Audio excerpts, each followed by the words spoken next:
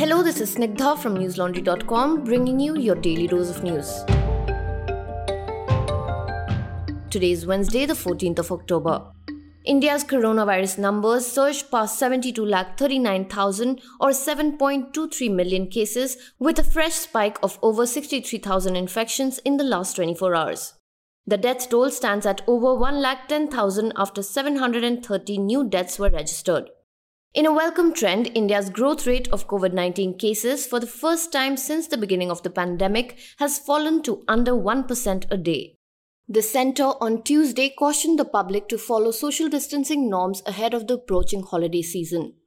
Dr. V.K. Paul, a member of Niti Aayog, during a health ministry briefing said, and I quote, "Virus को अच्छा लगता है जब हम इकट्ठे होते हैं, वो उसका फायदा उठाता है," meaning the virus is happy when we crowd together. It takes advantage of it, unquote. The centre pointed out that 47% of nationwide COVID-19 deaths have been recorded among those below 60 years of age.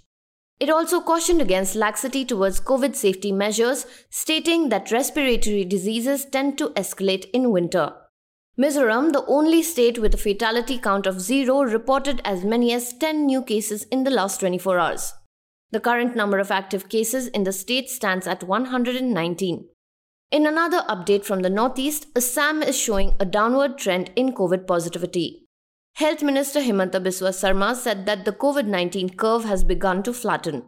The COVID positivity rate in the state declined from over 8% in September to 1.41% yesterday. Kerala, the state with the highest number of active cases after Maharashtra and Karnataka, continues to be the fastest growing with a growth rate of 3.26% a day. The state added over 8,700 cases on Tuesday, crossing the 3 lakh mark. The state to record the biggest fall in growth rate was Maharashtra. It has begun to report less than 1,000 cases a day, in contrast with a month earlier when its daily cases were touching up to 25,000. In an official letter to Maharashtra Chief Minister Uddhav Thackeray, the governor of the state, Bhagat Singh Koshyari, demanded the immediate reopening of places of worship in the state. In a rather mocking tone, the governor asked the chief minister if he had turned secular since he had allowed bars and restaurants to reopen. Uddhav Thackeray responded by reminding Koshyari that the word secular is in the constitution that he had sworn to protect when he took oath as the chief minister. Governor Koshyari's letter was sent on Monday, while Thackeray hit back on Tuesday, stating that he did not need his Hindutva credentials certified by Koshyari. NCP leader Sharad Pawar showed his support to Uddhav Thackeray with a strong letter to the Prime Minister expressing shock and surprise at the intemperate language used by the governor. 15 people have died in Hyderabad in rain-related incidents. Several areas of the city are severely flooded. 14 districts of Telangana have been affected owing to heavy rain over the last 3 days. Hyderabad received over 20 centimeter rains in the last 24 hours alone. Most parts of the city and adjoining areas remained inundated throughout Tuesday evening, even as disaster response and relief teams were on the ground. Overflowing tanks and lakes resulted in water entering homes in low-lying areas. Vehicles were washed away and power supply has been snapped in several localities.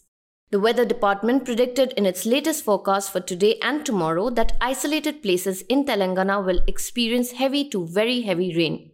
The Greater Hyderabad Municipal Corporation advised people to stay indoors.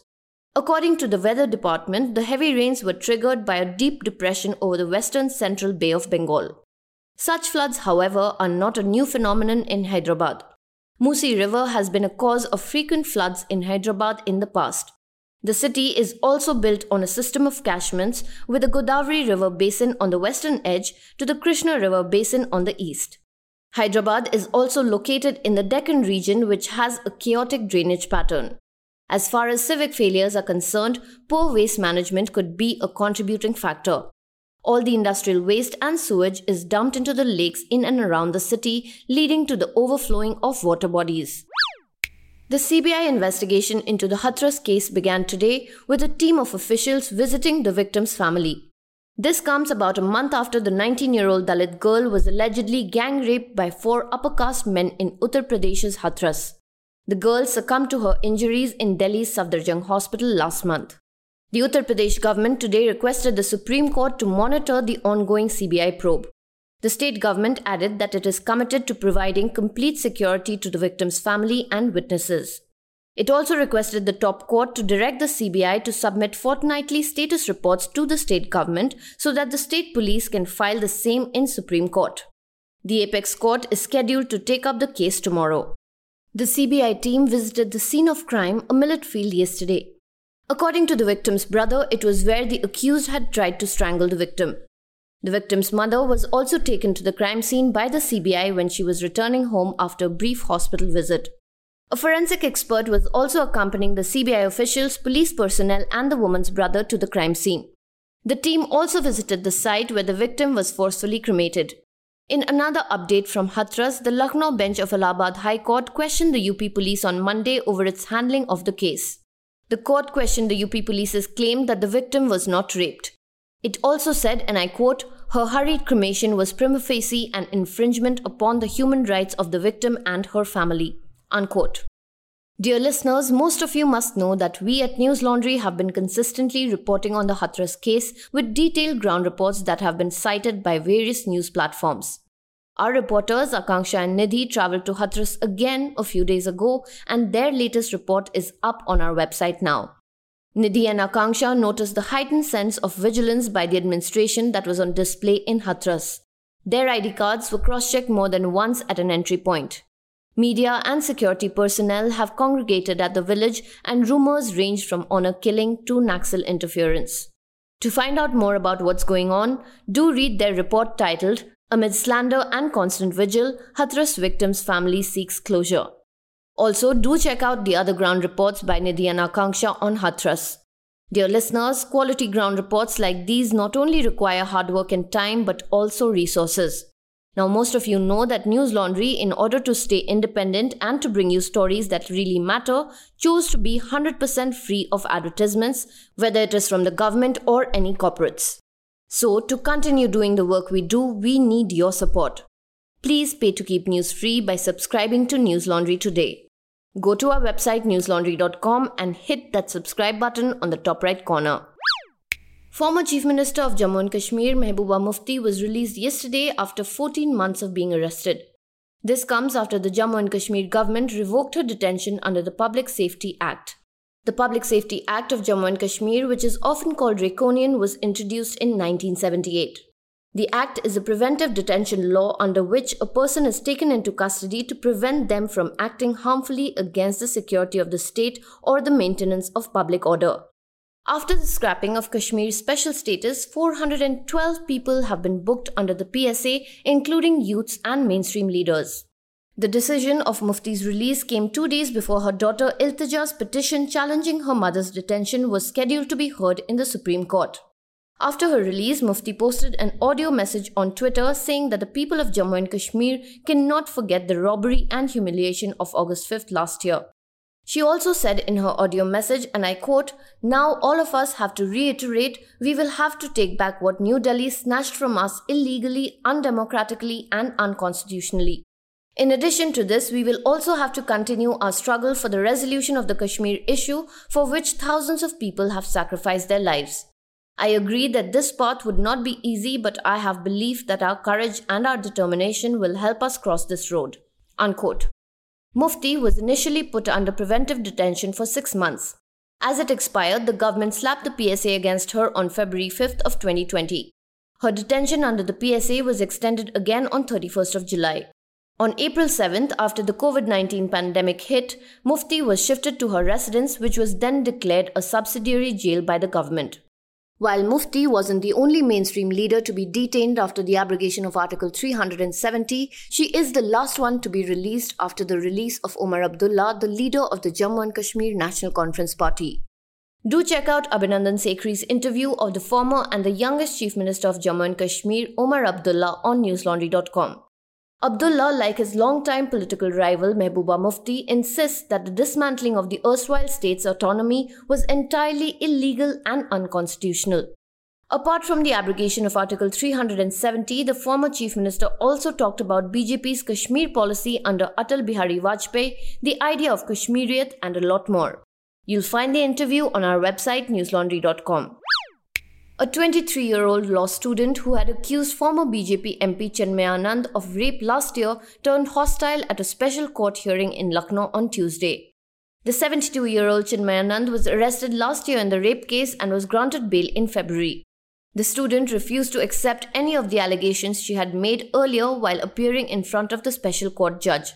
The prosecution made an appeal to file a case under Section 340 of the CRPC against the student. This section of the Criminal Code relates to false claim and false prosecution in a case. The law student, who was enrolled in one of Chinmay Anand's educational institutions in Shahjahanpur in Uttar Pradesh, had accused him of sexually exploiting her for over a year. The FIR was filed on September 5th last year. To know more about the case, you can check out Ayush Tiwari's older reports from last year on newslaundry.com. It looks like jewelry brand Tanishq pulling down the advertisement that caused mayhem on Twitter was not enough. The ad in question featured an interfaith marriage, ironically made with the idea of promoting communal harmony.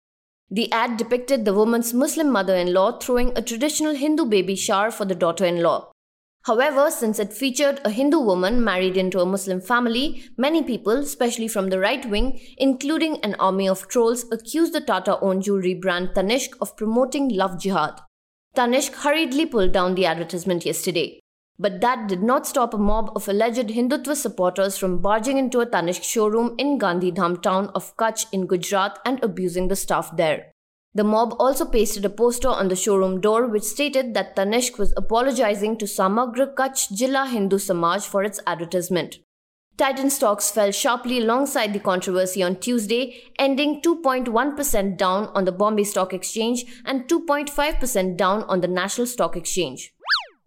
And now for some international updates. More than 38.1 million people around the world have now been infected with COVID-19. 1.09 million out of these have lost their lives to the disease.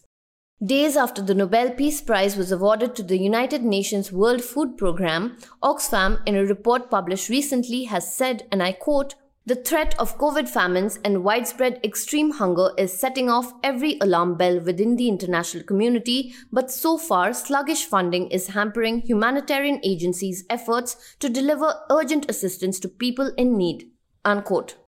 The NGO highlighted how funding for 55 million people facing extreme hunger in 7 worst affected countries, namely Afghanistan, Somalia, Burkina Faso, the Democratic Republic of Congo, Nigeria, South Sudan, and Yemen, was abysmally low.